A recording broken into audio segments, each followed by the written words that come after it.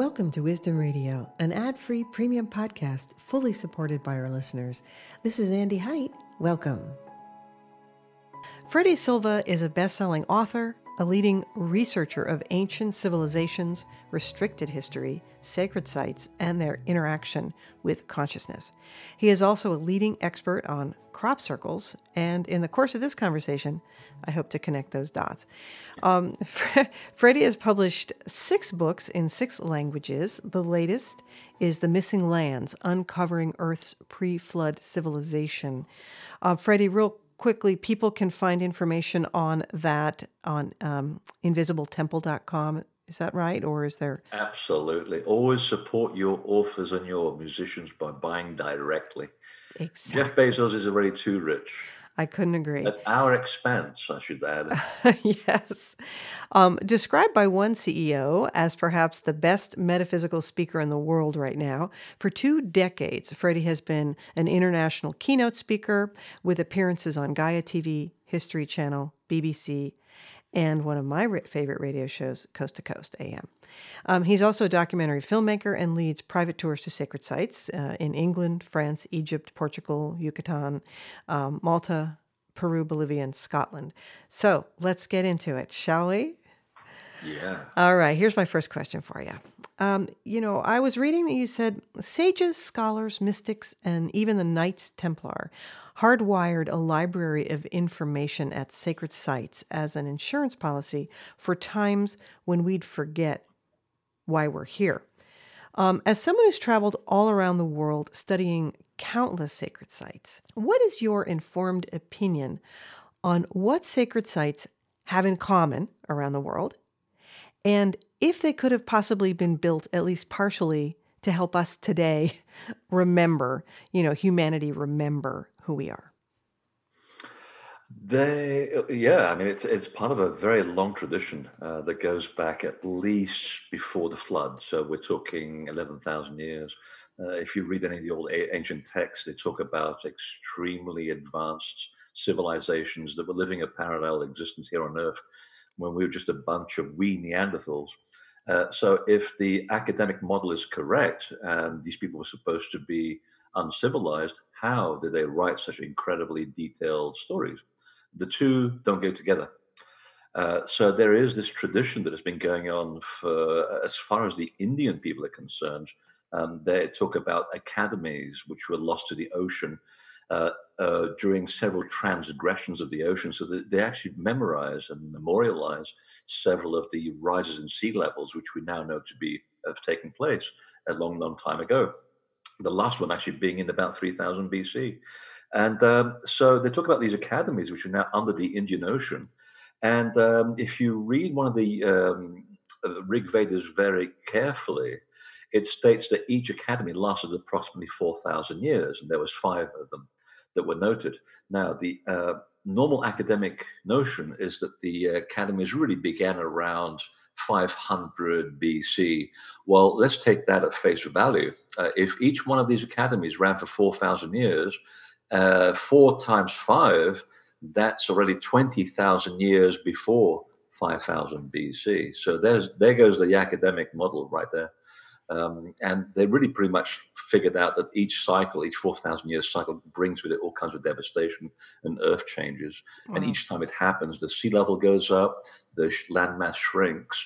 And now we have at least evidence of one major academy, which lies off the coast of India, under about 50 feet of seawater. So this is a tradition that's been going on for a long, long time.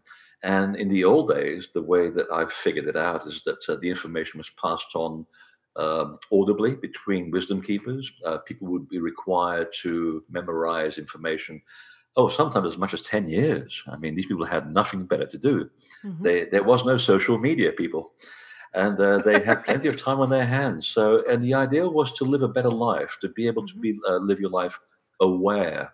And what that meant was that you come and you're born on the planet as a soul, and you are housed within a physical vessel called the body, and you forget.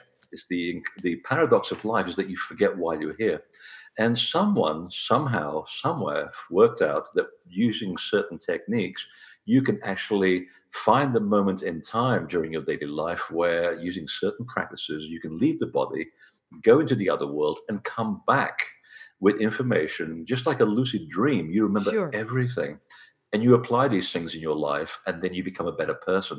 And consequently, you also improve the world around you. And as the millennia go by, and as more destruction and changes in civilization occur, they began to hardwire the information into the very fabric of the temples themselves. So when people, Hmm. when initiates would go into the temple, and you have to give up about 3 years of your life to do this, you essentially, you would read the information, you would talk the information, and you undertook certain practices to make your life much better than we give ourselves credit for. And that's what they were doing. It was part of a very, very long legacy.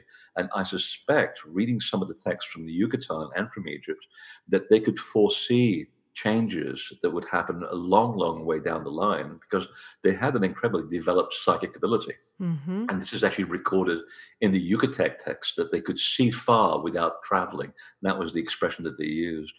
And I think that they reckoned that at one point in our evolution, we would come to where we are today, and we would lose track of sacred space. We would lose track of our spirituality. We'd invent something called religion, which is the last thing you really need to develop a spiritual self, because so much, especially Western religion, removes you from that state of godliness. And Hmm. the Eastern traditions, not so much so.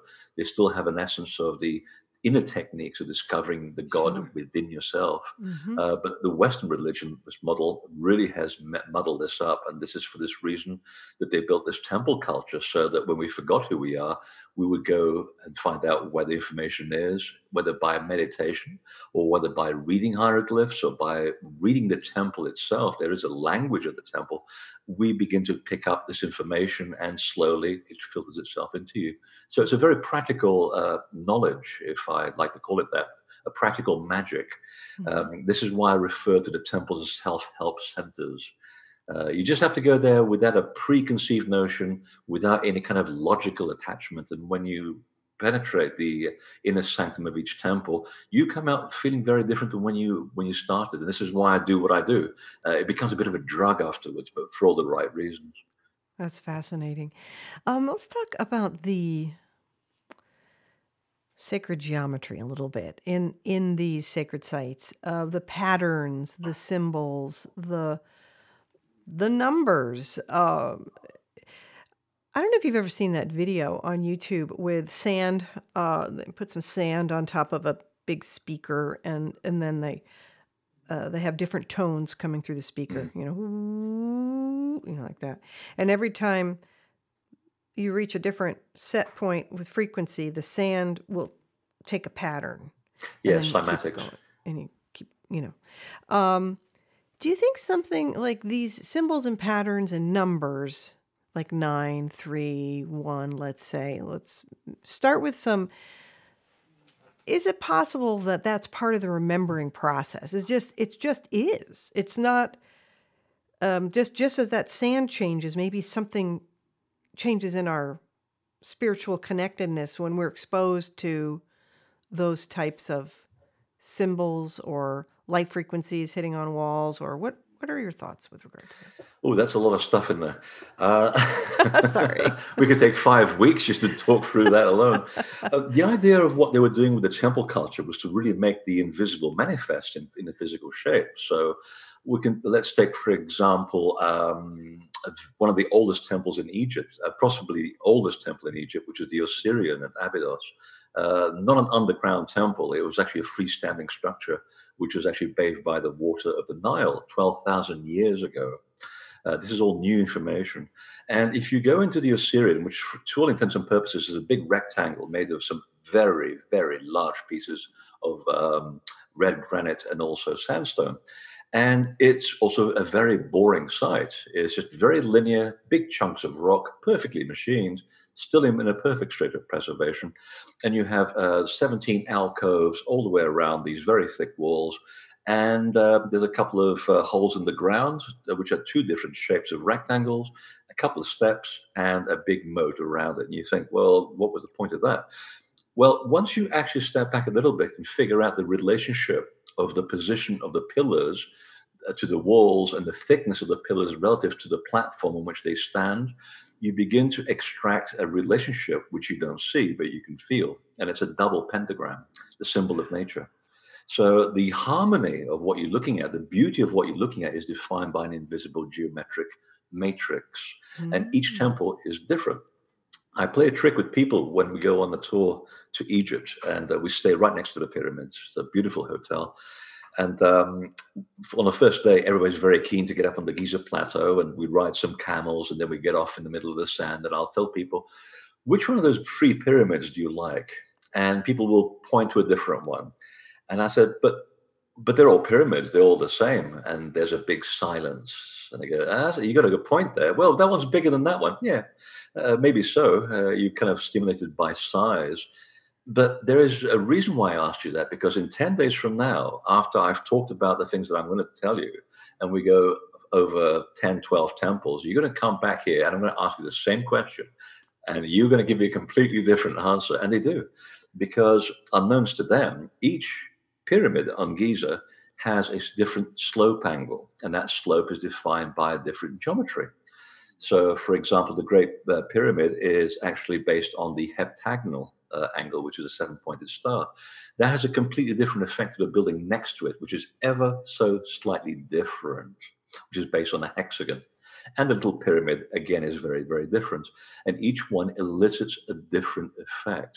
And the idea was to do exactly what I've just said, which is to elicit a different effect in the person that's entering the building. Sure. So what the ancients were very good at was to look at the invisible universe. They looked outside of the earth, and they reasoned that everything in the cosmos is perfect.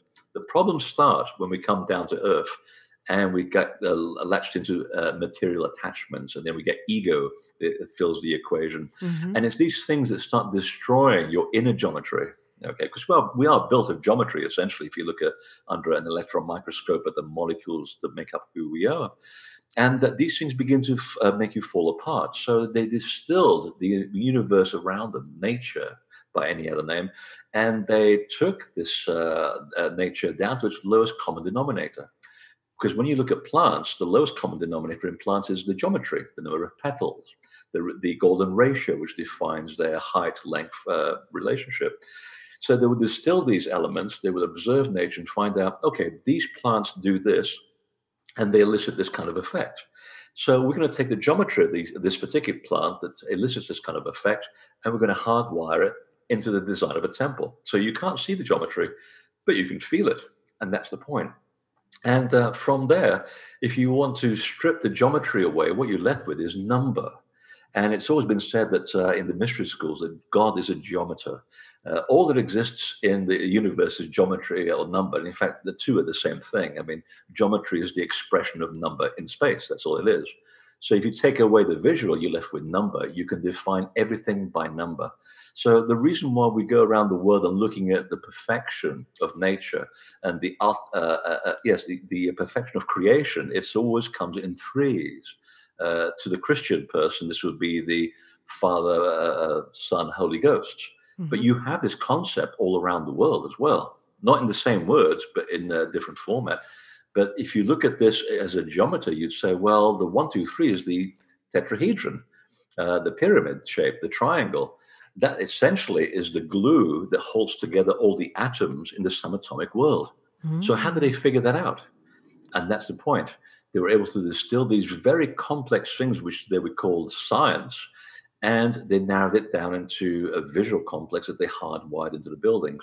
So another example is the use of the square in the Far Eastern design, like pagodas, for example. You have a perfect square, which stripped to its bare essentials is the number 4. So number 4 is a symbol of balance. The 4 visible elements held in perfect balance. And you go into these rooms and you go, yeah, it feels really balanced in here. Well, yes, you're getting that effect. Anything to do with the pentagram is always associated with 5. So when you look at the position of pillars in a room, you look at the 5 pillars and you go, there's a pentagram in here somewhere. And if you happen to have a good computer model, you can extract the geometry of one of these buildings. And you feel there's a certain difference between the space that is defined by a square, the number 4, and the space that's defined by a pentagram or the number 5. The two are creating a completely different environment, and that's Mm-hmm. what they were trying to get at, to get you to have this experience of nature inside a temple. So each temple does something completely different to you Mm-hmm. because you, at different stages in your life, need different geometries with which to interact so you can become a whole within yourself. So Fascinating. that's the game that they were playing. It's Mm-hmm. highly complex, but Mm-hmm. once you look at this over the course of 20 years, I think in my case, maybe longer, probably approaching 30 now, you begin to realize that these very complex concepts can be narrowed down to very simple elements. Mm-hmm. And yet, within those simple elements, you've got to know a hell of a lot to understand what they mean. So, It's my just, job, like many people yeah, before me, is to bring this level of complexity down to its simplest possible denominator so I can teach people about it. sure, sure. Well, it just, I mean, it's amazing to me. I mean, who were these people? That I mean, that's one of the big mysteries. Is if you think about these sacred sites going up all over the world at uh, I mean, and even now they're saying with some of the melting of the polar regions, they're beginning to perhaps think there may be some sacred sites up there. I just recently heard that. I don't even know if it's absolutely true, but there are some inklings of that. So it sort of makes you wonder, and I guess is that one of the things that drives your work, is that mystery? Oh yes, there's never any end to this stuff, and that's the beautiful thing about it. You can go on forever. It's uh, the people who really put this together, and I mean, I've just written a book called The Missing Lands, which kind of tries to put that puzzle together because that was kind of at the forefront of my understanding for the last 15 years. I kept hearing these different names of Anunnaki and Watchers and Shining Ones and other people, and they usually get a very bad rap, by the way. And I don't really know why. I guess because humans like going into the negative, into the dark side, because it's so much Sure, more fascinating. sure. But if you actually look at the origin of these people who were called the Anunnaki in the Middle East, without them today would not have a single human left alive on the planet Earth. All you have to do is read the original story in its Mesopotamian format, which eventually becomes the original story written by Enoch, which, by Hmm. the way, was not his real name. That's just a Hebrew version. His real name was Emed Ur Anu. He was actually one of the Anunnaki himself. And he talks about, it's one of the oldest surviving texts, and he talks about how a long, long, long time ago, before the flood even was anywhere near happening, he talks about a group of people that were human-like but not quite human, and they were very tall, sometimes with elongated skulls, and that they would had a problem with their skin in the sun here because they had to keep anointing themselves with a kind of lotion, Hmm. and it gave their skin a shining appearance, and that's why the term "shining ones" comes from. But it was Oh. also a metaphor to indicate the fact that they're also much more enlightened than ordinary humans because you've got that shininess about them. So it's a metaphor as well. Mm-hmm. Well, little did I know that the story picks up in South America because the people that will work with a god called Viracocha, who rebuilt the temples of Tiwanaku and other places in Peru and Bolivia, he had a group of 7 people called the Haiwawapanti. And I had no idea that it meant anything until I asked my Aymara guide. I said, does that actually mean something? Because in the old days, words actually meant something. They referred to something very specific. And I said, Hmm. actually, it does. It means shining ones. And he had no idea that that's what they were Oh my calling the goodness. gods back in Mesopotamia. And I've tracked Yeah. the whole story through Polynesia, into New Zealand, Easter Island, all the way through the Sahara. They're one and the same people being called by different names. So all the Ah. gods from India to China to Japan through North America, even the Hopi talk about the shining people. They are one the same brotherhood and sisterhood of people because there were women involved. And that's what fascinated me about them. And to the next stage of the question, how all of this been going around, we don't know. Right. The Egyptian text, which is called the Turin Papyrus, I believe it's housed in Leningrad, if I'm not mistaken, St. Petersburg. It talks about the Egyptian bloodline that precedes the first, and I quote, the first pharaoh of a purely human bloodline. Now, that's a very interesting paragraph. Interesting. His name was Mena. He takes the throne in 3100 BC. And then you get all the humans that come after that, which is Mhm. kind of interesting. But before that, there was half human, half divine gods that ruled Egypt. And before that, there was the time of the gods. And if you add all the numbers up, you start taking Egyptian history back to about 39,000 BC. So Mhm. we already have a problem right there. This Yes. has been going on far longer than we can possibly imagine. But if you look at these Sumerian texts, which were inherited from the Mesopotamians, and they inherited theirs from somebody else, Mhm. they talk about people's the king list in one of the seals that goes to about, I believe it's 140,000 years, and they had no problem with these timelines. Now you could say, okay, maybe the Earth was spinning differently back then. Maybe they were adopting a lunar calendar, but even so, even with a Sophic calendar, which defines the trajectory of Sirius, Mhm. even so, you cannot get that kind of timeline. Through a normal calendar. And one of the things that I kept popping up again and again all around the world was that before the flood, but during the time of the gods, these people lived to incredibly long lifespans. 800 years of Earth time was not unusual. In fact, there Interesting. was one story about the first god of Egypt, Ra. So these were real people, not just metaphysical concepts. Mhm. The original god Ra ruled for 800 years, by which time he's portrayed as an old man with a bent head and he's got drool coming out of his mouth, side of his mouth. And his son says, "Listen, Dad, I think it's time to leave now and give the kids a chance to reign." And this is after 800 years. Wow. And the story also pops up in the Bible, which of course is inherited from the Mesopotamian text, so no surprise there. And they talked about Noah having a comparatively short lifespan of only 400 years. So obviously something was happening on Earth with the bloodlines diminishing because they kept trying to intermarry with humans and it did not work out too well. The women would die during childbirth because they gave birth to infants. Yeah, these people were 8.5 feet tall at the very least. And then you get giants, but that's another story. So these gods have been around for a long, long time practicing their craft, and it makes sense when you look at it from the Indian point of view of the stories that they wrote. They talk about these flying craft where they would go and obliterate a city just by flying there and flying back. Well, again, if they were primitive, they could not have written these incredibly elaborate stories. I mean, this is some pretty serious writing and imagination that's going on, not the kind of thing that Neanderthals would have been up to. No, and all of the mysteries about how these sites even were built because of the sheer uh, technical inability. I mean, they even say Yeah. even today, there isn't a crane large enough to lift some of these Yes, you'd think that they'd make massive. life easy for themselves. Um, Well, there's so the big rock at Belbeck, for example, which up until 20 years ago, we thought that there was just one big rock in the quarry, and it's massive. It's bigger than my apartment building by a long margin. And so we're talking 1,000 foot floor plan. This rock is even bigger than this. There was only like two cranes on Earth at the time that could actually lift that barely. It was 800 tons. There's a crane in Japan that was designed to lift ships out of the water onto a dry dock, and that was only developed in the late 1990s or about 2000, I believe. And after that, there was a German archaeologist that began digging under it to find out if there any other rock like this. And they found another one, which went to 1,400 tons. They went, wow, that's big. But there was a third one now under it, and that's at 1,600 tons. And there's nothing on earth that can lift that.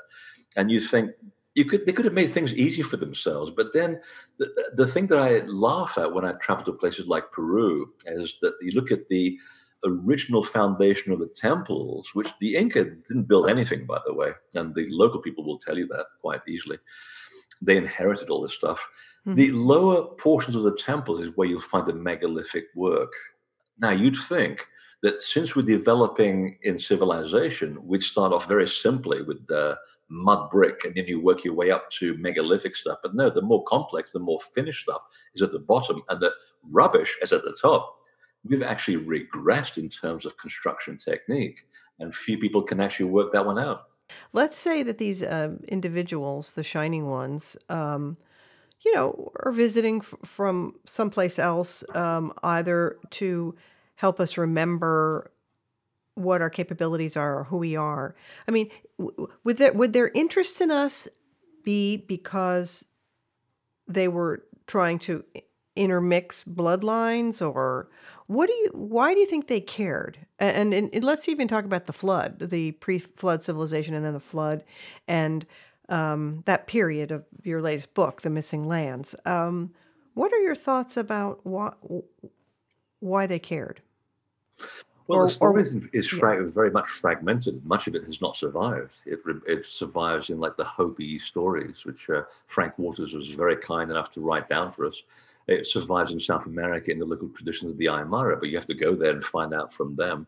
And when you start piecing bits together, which is what I love doing, Mm-hmm. and this is the basis for the new book, just traveling around the world, getting the story from people who are local.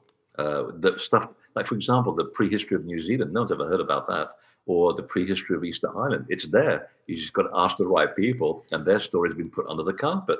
And from the fragments that we have so far, I built up the following scenario: that there was a parallel civilization that lived here, and they kept themselves to themselves. They were very shy about interacting with humans because they recognized that they were much more advanced.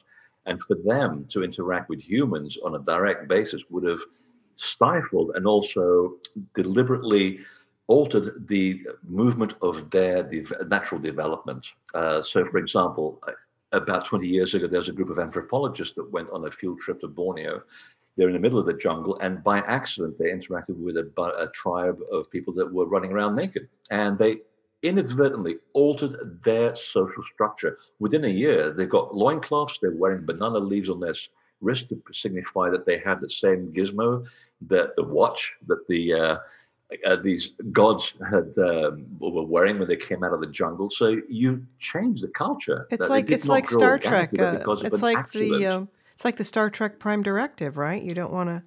That's exactly why that series is so popular, because Roddenberry was part of a group seance with a very famous psychic called Phyllis Schlemmer. And if you look at the transcripts of the information that she was getting back when she was in trance, and you look at the script for Star Trek, the prime directive is called the law of non-intervention. This is what they call it in the other world. And that's why the series is so powerful, because there's a lot of truth in it. It's a universal truth. He just wrapped it in a space age theme. It's very clever. Mm-hmm. It's like Star Wars. They wrap the same story of Isis and Osiris and the path of the initiate in the story of not Luke Skywalker, but of Darth Vader, because that is the redemption of Darth Vader. That's the basis of the whole story. Starting the light, seduced by the dark, and at the very end, he recognizes the mistake and he becomes raised. They call it risen from the dead back in the old days, when you become enlightened in your lifetime. So these people obviously knew that to interact with humans was not going to work out well, and they apparently did so only out of desperation. And it Mm-hmm. seems to have arrived in the three last cataclysms that we had, which each one of them brought major conflagrations onto the earth. The last one being the Great Flood. These are called the Old Dryas, the Older Dryas, and the Younger Dryas.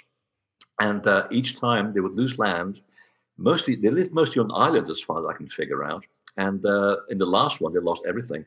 They were forced onto the continental shelves, and that's where you get some of the oldest pieces of civilization on Earth, always along the coast, quite by accident, all very suddenly at the same time. And this coincides with the survivors of the flood landing on the coastal areas. And they said, well, there's not many of us left. There's not many humans left. The only thing we can do is teach them what we know and let things go where they are. Otherwise, no one's going to survive. And Mm-hmm. humans didn't know how to build houses. They didn't know how to cultivate crops. And suddenly, around 8,500 BC, we'd learned how to domesticate cattle, crops, develop housing. Boom. So there's the connection right there. As to Ah. where they came from, I hear the word Orion everywhere I go around the world, specifically the Bell stars. Uh-huh. And I'm still working on this because it's, again, it's a work in progress. But as far as I figured out, each culture on Earth says that at one point there was the ability to travel from here to Orion, Mm-hmm. whether it was by structured craft or by an actual movement of the manipulation of the laws of nature. So if you sit in a specific hotspot, and we do have geomagnetic hotspots all over the Earth, they're called temples, by the way. The temples sit exactly on the same hotspots. They were able to physically move themselves from that place to another level of reality using what they called a tube or a reed of heaven. And you have that story Interesting. from Japan all the way to Persia. And then after the flood, because humans kept messing things up when they were given good information, and some of the gods also, small groups of gods also fell by the wayside. They were corrupted by the vices of the earth people. The God said, "We're going to withdraw the ladder to heaven. You're going to have to figure out for yourselves now in the next movement of civilization, which is what we're in now. We've gone through 9,000 years of experimentation, and we're in a bit of a crisis right now. We're facing the same problems that they had back then, except back then they had meteorites coming out of the sky, which ironically NASA is actually very obsessed about right now as well. So they left it. Interesting. They left us to our own devices. They gave us the information. They gave us the knowledge. Anybody who's interested can go to the temple or to the wisdom keepers and inquire, and then they can better themselves and leave the planet in the better way in which they found it. So there's nothing really new there. So that's as best as I found so far, that there was a physical, direct communication going on with the belt stars of Orion. And I also should add that every single temple on the face of the earth that's aligned to Orion or somehow connected to Orion has been shut down, including the Great Pyramid, by the way. That's why we can't find what's in there. Because it was an energy portal, and they don't want you to find out about it because it could just bring all kinds of destruction to people who don't know how to behave, which is Sure. usually us. Speaking of Star Trek, there's that one episode with a resonator, and it's a very advanced technology. It's just a simple, almost looks like a boomerang. And I just remember that one. What you're talking about reminds me of that. That the resonator goes both ways, right? Yeah, It can be a tool of great enlightenment, but if you don't quite know how to use it, it can just destroy. exactly. It's like a hammer. You can hang a picture frame with it, or you can bash someone's head with it. And that was the point that the gods were making. We can only suggest. This is why the craftspeople that worked around the lords of Anu were called watchers. They can watch humanity. This is where the concept of angels comes from. They're called messengers in Greek. The watchers basically were dishing out little bits of information to the hunter gatherers, just to get them accustomed to becoming more self-sufficient. They taught them Mhm. how to grow grain and civilize crops and domesticate cattle, and then they left them alone, left people alone to find out where they would go. And they'd find that whenever people obeyed the simple rules of life, which today we call the Ten Commandments, except back then there were 39 of them. These were the rules by which the gods set down. They said, look, don't kill people, treat others as you treat yourself, don't steal, don't curse, don't lie, don't use words against other people unless you want them used against you as well. And you live a perfect life. It's not that difficult. Right. These are the conducts for good behavior, which allows us to establish a platform upon which everyone can benefit. But of course, because ego and the vices of the earth come into play, not everybody's on the same page. And you get people who, turn life into chicken salad or chicken shit. It's a free will planet, and that's the way you go. And after a while, I think the God just said, just leave them to their own devices.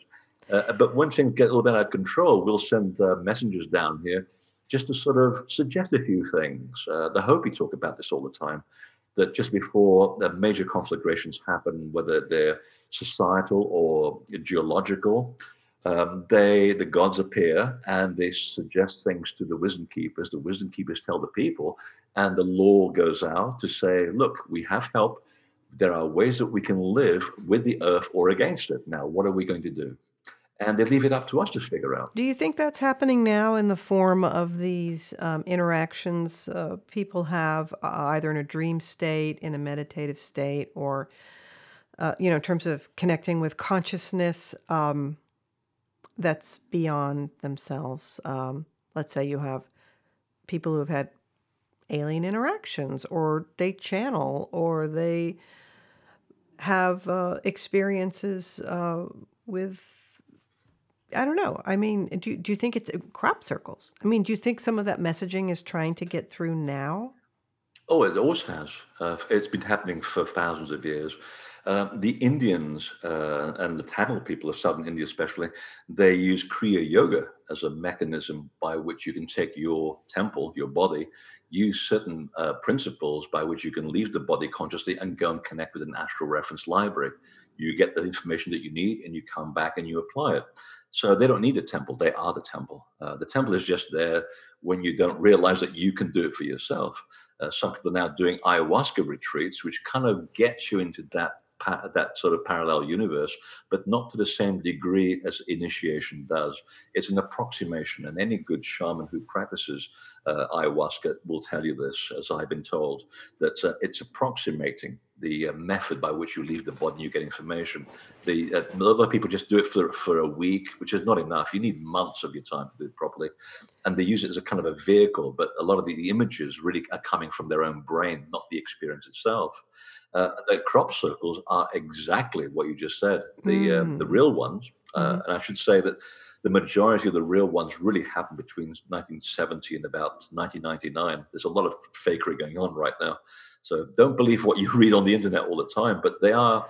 I was privy at the start of the phenomenon to be friends with a fantastic psychic in England who's actually my friend, and she helps the police with murder inquiries. So you know that she is good, and the police always go to her when they have a problem, Hmm. and she has a near 100% record in sorting things out. You don't even know that she has any special ability. She doesn't portray that, and she inadvertently, quite by accidentally vectored this information from a consciousness, calling themselves watchers, that said that they were going to show signs of their existence at the base of the Hill of Light in the south of England.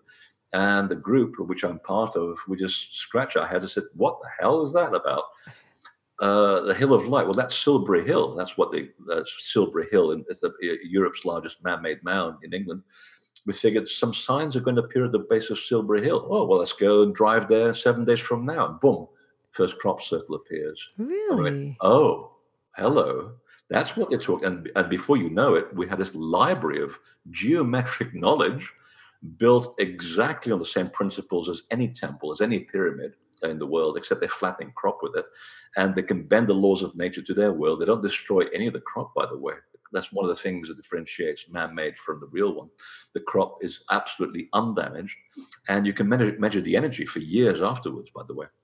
And we have so far extracted 5 new mathematical theorems. We have anti-gravity devices which have been built from some of the models that were presented, and this information will come out in the right political moment. Right now, it's not Sure. the right time to come out with this information, and I'm Right. sworn to secrecy about it. So this is the watchers who are now operating from, let's say, the fourth dimension, whatever you want to call it, and they're saying, we got tired of, and I quote, we got tired of being crucified when we were on Earth.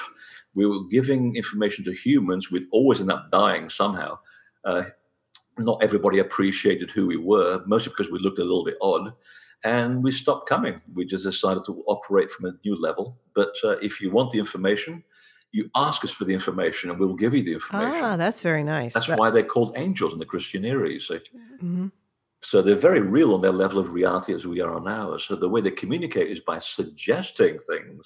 I like that idea of calling them because even in terms of something as simple as if you, let's say you're not feeling well and you can sort of call on healing energies or, bringing things into yourself, but it's not, you feel as though they're being given. Uh, Yeah. there's a gratitude there when you receive. It's an exchange. It's very powerful and palpable.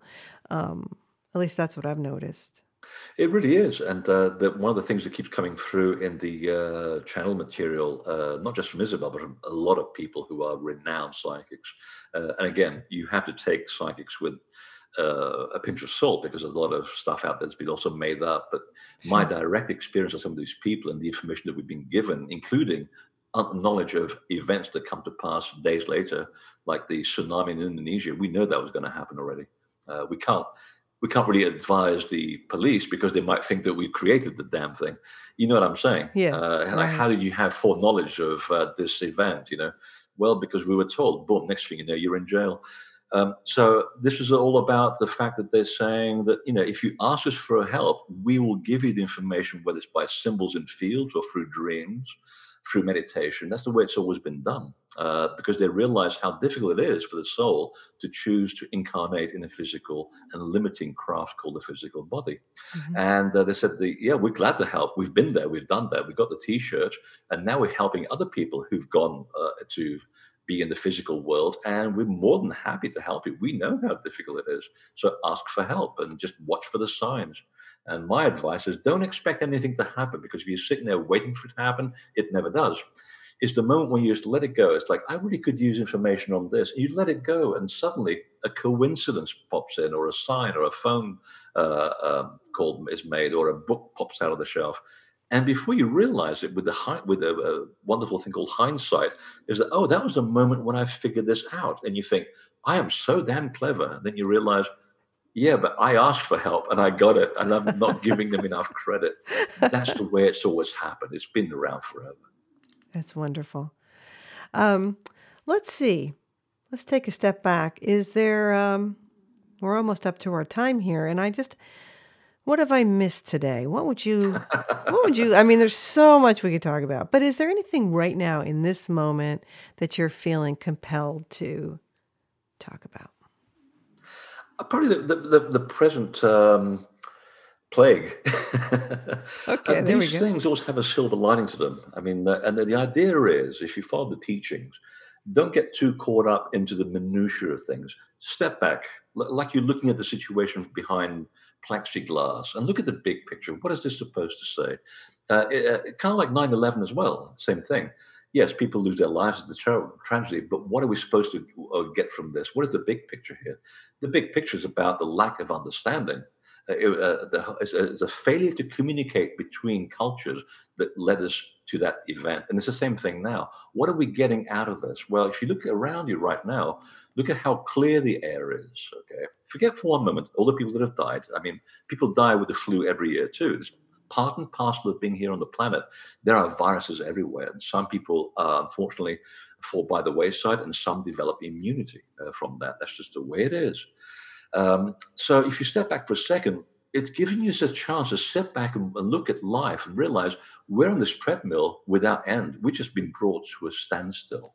Suddenly, the earth must be wondering, what have I done to deserve this peace and quiet? We have turtles that are now, for the first time, nesting in Florida. There is no one on the beach. They're having a chance to survive. We're having fish and dolphins in the canals of Venice. Suddenly, it tells us that we need to step back and recognize, what have we done to this planet? Because if we accept that this virus came from animals, or we don't have all the information yet, I suspect it may have been also a laboratory experiment. It went very wrong. Time will tell. But this is the moment where we step back and say, what have we done to this planet that has created so much death? And I think great things will come of it. And just like the gods faced, burning mountains coming out of the sky, as they called it, which created the flood, we're now faced with this moment where we should ask ourselves that the decisions that we made in the capitalist system of the world cannot go on. Okay, Right. we cannot go on treating ourselves on a daily basis and the whole life on the planet in the way we have been. This is Right. what led us to this catastrophe. And I think big adjustments are going to be made, and great good will come out of it. And from that, I suspect that if we reach a critical mass, and we're very close to hitting a critical mass, although you don't get to hear about it, I think great things would be made, that we will go into a different direction. You're already seeing it in the periphery. I mean, people developing machines that swallow plastic floating on the ocean, for example. Simple things like that are adding up to a very big thing. And I suspect that we will hit that moment where we are now in that window of opportunity called the fifth world. We're already in the big change. We're in the middle of it. And I suspect that this is what we've been waiting for 4,000 years, the next level of evolution. And to get there will be pain. There always will be pain in order to reach another level of order. Any physicist that hears this will understand that. There's chaos and order, but to get to order, you have to have a lot of chaos in order to get that jump to a new level of order. So the more Interesting. chaos there is, the bigger the potential for a new level of order. So there is good news in this. And this is So, what they were saying. The yeah. indigenous people told us thousands of years ago, that we would go for these big moments where things would change, but there would be calamity in the middle of it. So nothing really Mhm. new. And the idea, going back to the temple culture, is look at what they left us so that we can read the stuff, and then apply it in our daily lives. There's really nothing new when it comes to that. I love it. I love it.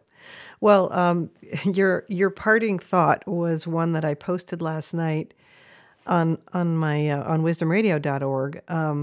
So we're having the same dreams, I think. Yeah, I think I mean, the more I travel, the more I lecture around the world, the more I see people doing exactly and saying exactly what we're talking about. There are people. I mean, I've been to places in Ohio that you've never even heard of, and the place is packed. And I'm not even a huge name by any means. I'm big, but I'm not that big. And it gives me encouragement that people are doing this on a daily basis. We've learned not to stick our heads over the castle wall and be shot. I think finally learned that being burnt at the stake is not going to help anybody. You basically live to survive for another day so you can be of help. And I see a lot of good stuff happening all the time. It's just that it doesn't make the headlines. You don't see it, but it's there. And I kind of like what I see so far, but it will be difficult. The trick is just to tend your own garden, if there's something that you can't physically manipulate and change, then don't worry about it. Don't lose sleep over it. Change what you can. Okay, even your own garden, just to show your neighbor, hey, this is what I did, and the neighbor on your left will say, that's a great idea. I can grow my own vegetables, and the person next door, will want to burn your house down, but that's fine, because not everybody's on the same playing field. But that's the way the earth is. The trick is just to do the little that you can. Well, thank you for joining me today. It's been a delight. Is that one site the best place for people to find all of your stuff kind of all in one place? It goes via my website at Invisible Temple. Okay.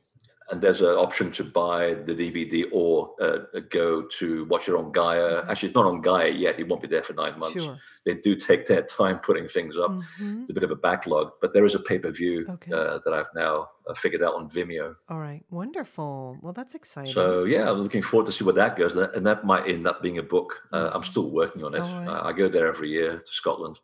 So each year, a new piece of the puzzle comes up. So it takes its time. Fascinating. Well, thank you so much, Freddie. And we will look forward to talking with you again. And in the meantime, stay well and let's keep evolving. Oh, thanks, Andy. This is your host, Andy Height. Thank you so much for listening and for supporting Wisdom Radio through your subscription so we can stay ad-free the way we like it. Be sure to follow us on Facebook and Instagram at Wisdom Radio. Guest suggestions are always welcome at wisdomradio.org. Until next time, remember to follow your brightest path.